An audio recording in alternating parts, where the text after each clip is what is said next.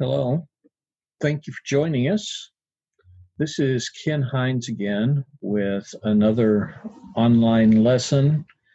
This week we're going to study the Tower of Babel in Genesis chapter 11. I'm glad that you're with us. As I said last week, we are going to have a variety of teachers and a variety of approaches, and we'll work out what seems to be the best approach and most effective and what best meets your needs. So let us hear from you. Let us hear so that we might find what works best for you. How long, how much in depth, what kind of approach, how many teachers, which teachers, are all kinds of things that we're still trying to establish at this point. So, want to talk today about what happens with your family if you perhaps have a tower building contest. So maybe you divide your family up into teams, or each person takes a turn. You get the blocks or the Legos with the goal of building the biggest and the best tower. So if you do that, I want to ask, what's going to happen to that tower? What happens to the tower in the end? I think you already know the answer to that, but if you don't know, feel free to put this lesson on pause and go work on tower for yourself. You'll experiment and you'll look at it and you think, well, I could use just one more block here, or maybe I can make it a little bit higher if I do it this way. And what happens is the tower falls down. One way or another, it falls down. In the same way, if you go to the beach and you build a sandcastle, you want to build the biggest and the best sandcastle. It eventually gets washed away. I remember when I was a child one day in my sandbox, a friend came over and we started building a sand tower, and we decided, hey, we're going to build a tall sand tower. And that was working. And then we're going to build the biggest tower ever. And then we're going to build a tower so big that our parents are going to be impressed. And they're going to be so impressed that they're going to be watching, and then the whole neighborhood is going to be watching. And the TV station is going to send their van out, and they're going to take pictures of this great, unprecedented tower. And we had trouble with the sand cooperating, and I remember using a pail there to get some greater height and keep from using up all the sand in my box, and built around the pail and another pail on top of that. And it got to be pretty high for a sand tower, but my parents never came out and watched. And certainly the TV station did not send out a van, and I did not become famous.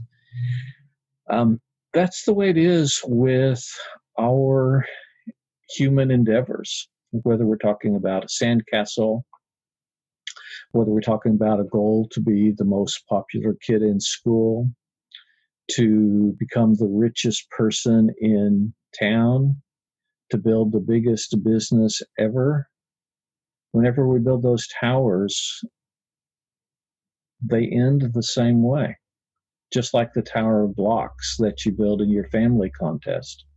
Psalm 127 verse 1 says, unless the Lord builds the house, the builders labor in vain. Unless the Lord watches over the city, the guards stand watch in vain. Now, you know that, and I know that, but unfortunately, people in Genesis chapter 11 did not yet know that, and this is a painful experience, a lesson that I hope will be reinforced to us today.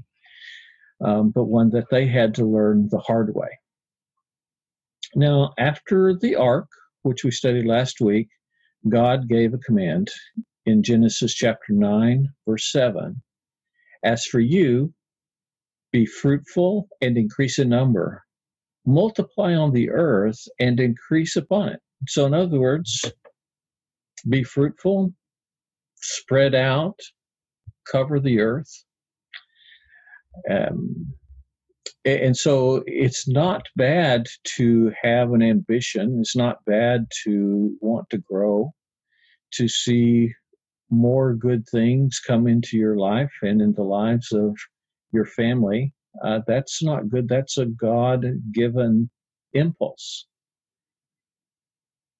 But as with all of God's laws, that can be taken advantage of, that can be stretched out of its context, just like food is a good thing.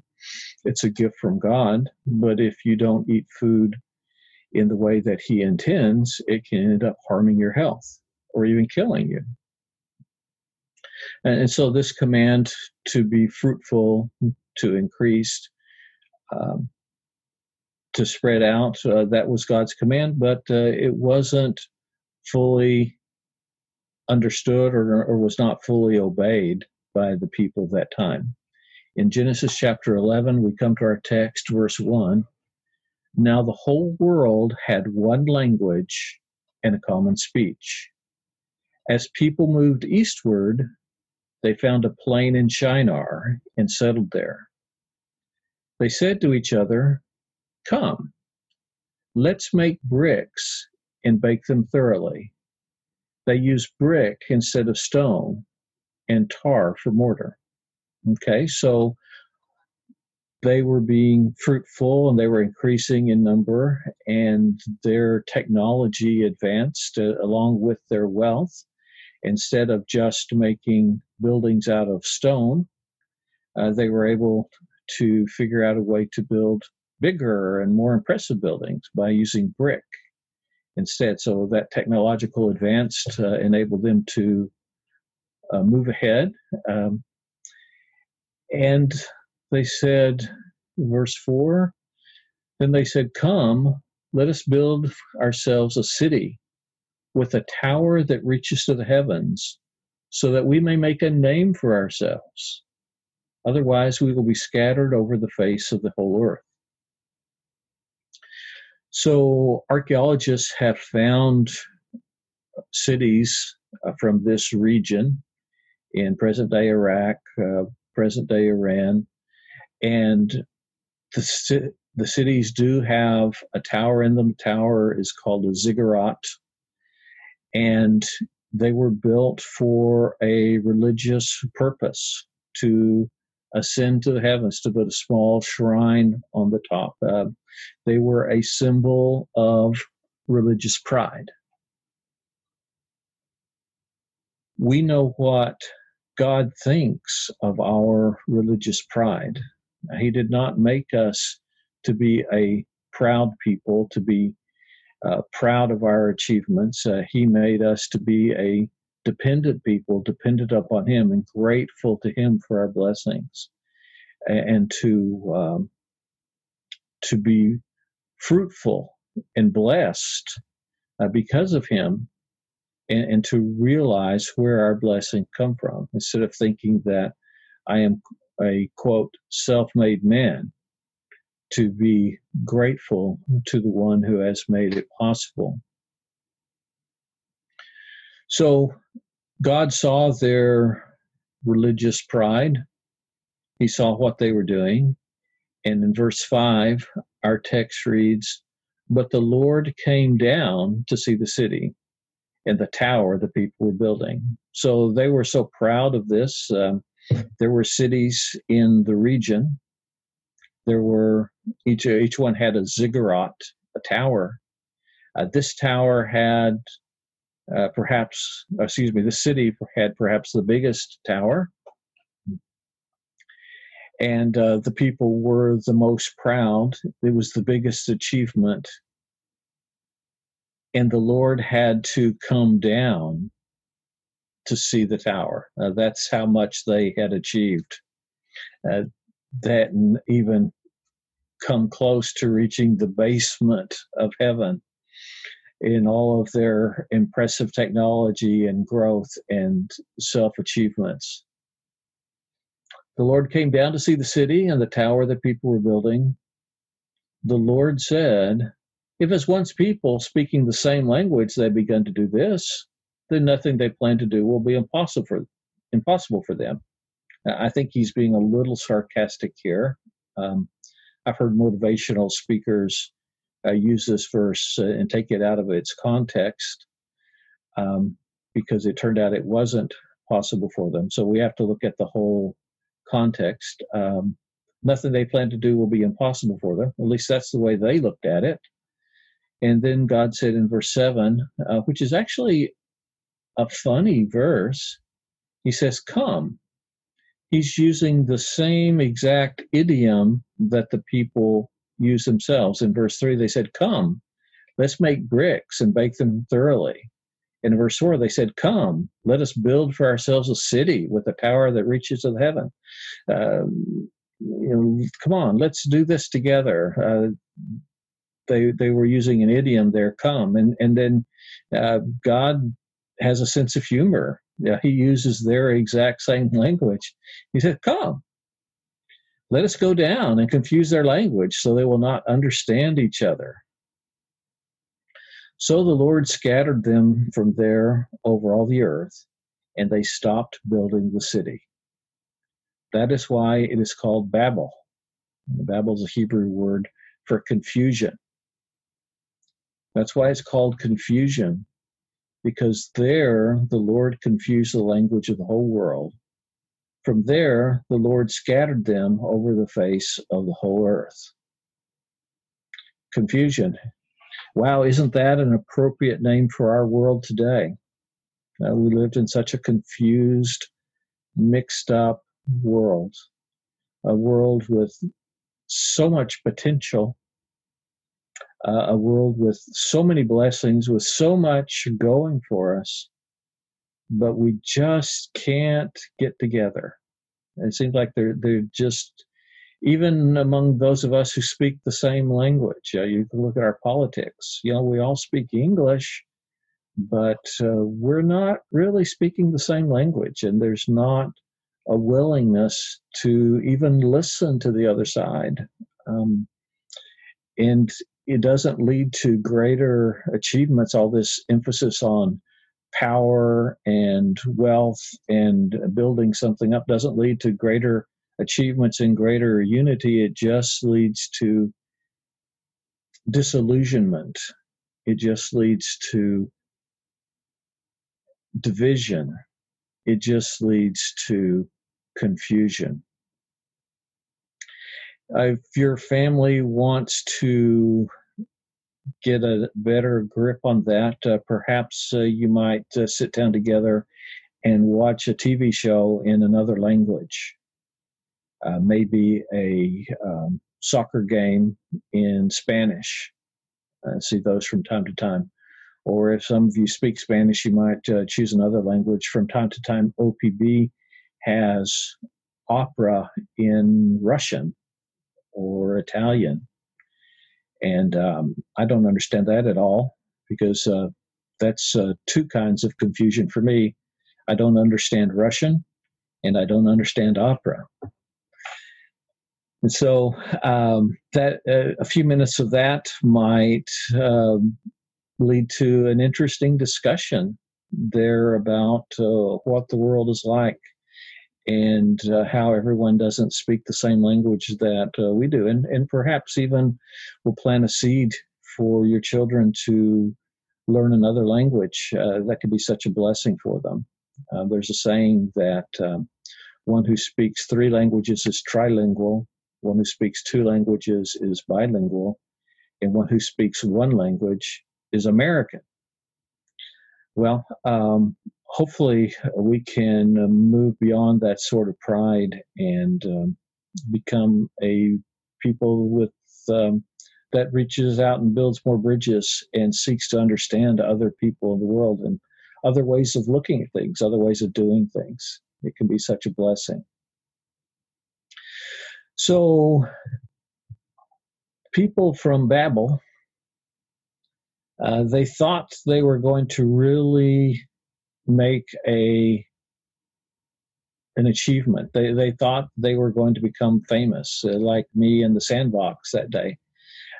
They thought they were going to be on Babylonian TV, but they were just scattered and, and totally crushed and defeated, and no one just heard of them. 1 Peter 5:5 says, God opposes the proud, but shows favor to the humble. That's a verse about the Tower of Babel in a nutshell. In one line, that's the whole story. God opposes the proud, but he shows favor to the humble. I don't know about you, but I do not need the opposition of God. I've got enough problems on my own. I've got enough difficulties, enough struggles. I don't need God to be against me, God to teach me a lesson. I do not want, and I do not need the opposition of God. I want God's favor. I want God's help. I want God's blessing, and I need it. Well, if I want it, and if I need it, then the way I will get it is to humbly ask, because God shows favor to the humble. Those people in Babel, they were humbled. They were defeated. But that's not the end of the story. That's not the last word in the story of the human race. We read in the next chapter in the book of Genesis, in Genesis chapter 12, that God calls a man named Abram. And you know the story there. God called him and said, leave your father's house, your father's city, leave your life behind and go to a land I will show you, and I'll make you a father of many nations, and all those things about talking about the future. I'll make your name great. And Abraham's name certainly is great because he was a humble man that trusted in God to make him great. He didn't make himself great. He trusted in God to make him great. But one of the something that jumped out to me not too long ago was in verse 2. God told Abram, before he was Abraham, there in the days not too long after the Tower of Babel, you will be a blessing. In this confused world where people can't talk to each other, aren't willing to listen to each other, what good news does God offer? He offers a person who will be a blessing to them. And that's your calling. And that's my calling, because we live in a land of confusion. We live in a land of pride that has been cast down and defeated, and people aren't willing to admit it. And what do they need? They need someone who will be a neighbor to them. Someone will be part of a community for them. Someone that will be salt and light. They need someone who will be a blessing. That's our calling, because we live in a confused world. We live in Babel today. And God has not pulled the plug on the human enterprise. He still has plans for us, and he still opposes the proud, but he still shows favor to the humble. And there are people who need God's favor, and we can be part of that story. That's our calling, to be a blessing to those around. So you might talk about that with your family. How might we be a blessing to our neighborhood? How might we be a blessing to our community? This world that lives in confusion, this world that is Babel.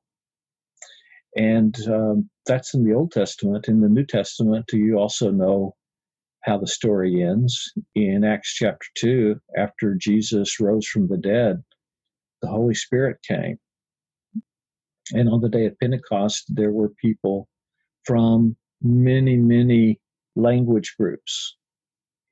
There were people who spoke Greek, there were people who spoke Hebrew, people from Crete, Cappadocia, all over the world. There were people there. They spoke all these different languages. It was Babel all over again. And then with the coming of the Holy Spirit, out of many languages, there was one. Out of confusion, there was a sense of unity in Jesus Christ. Out of Babel came a united purpose. That was God's blessing. Yes, he had opposed the proud, but because of his grace and his mercy, he showed favor to the humble. I hope you receive that favor. I hope I receive that favor. So Tower of Babel is really an interesting story. It's not just a kid's story. It's a lesson for all of us. How God is at work. He comes down to our world. He sees what's going on. He sees our pride. He sees our bragging about our accomplishments. And he'll scatter those efforts. That tower will fall. But in the end, what he really wants is to show favor to the humble. Well, that's our lesson for today.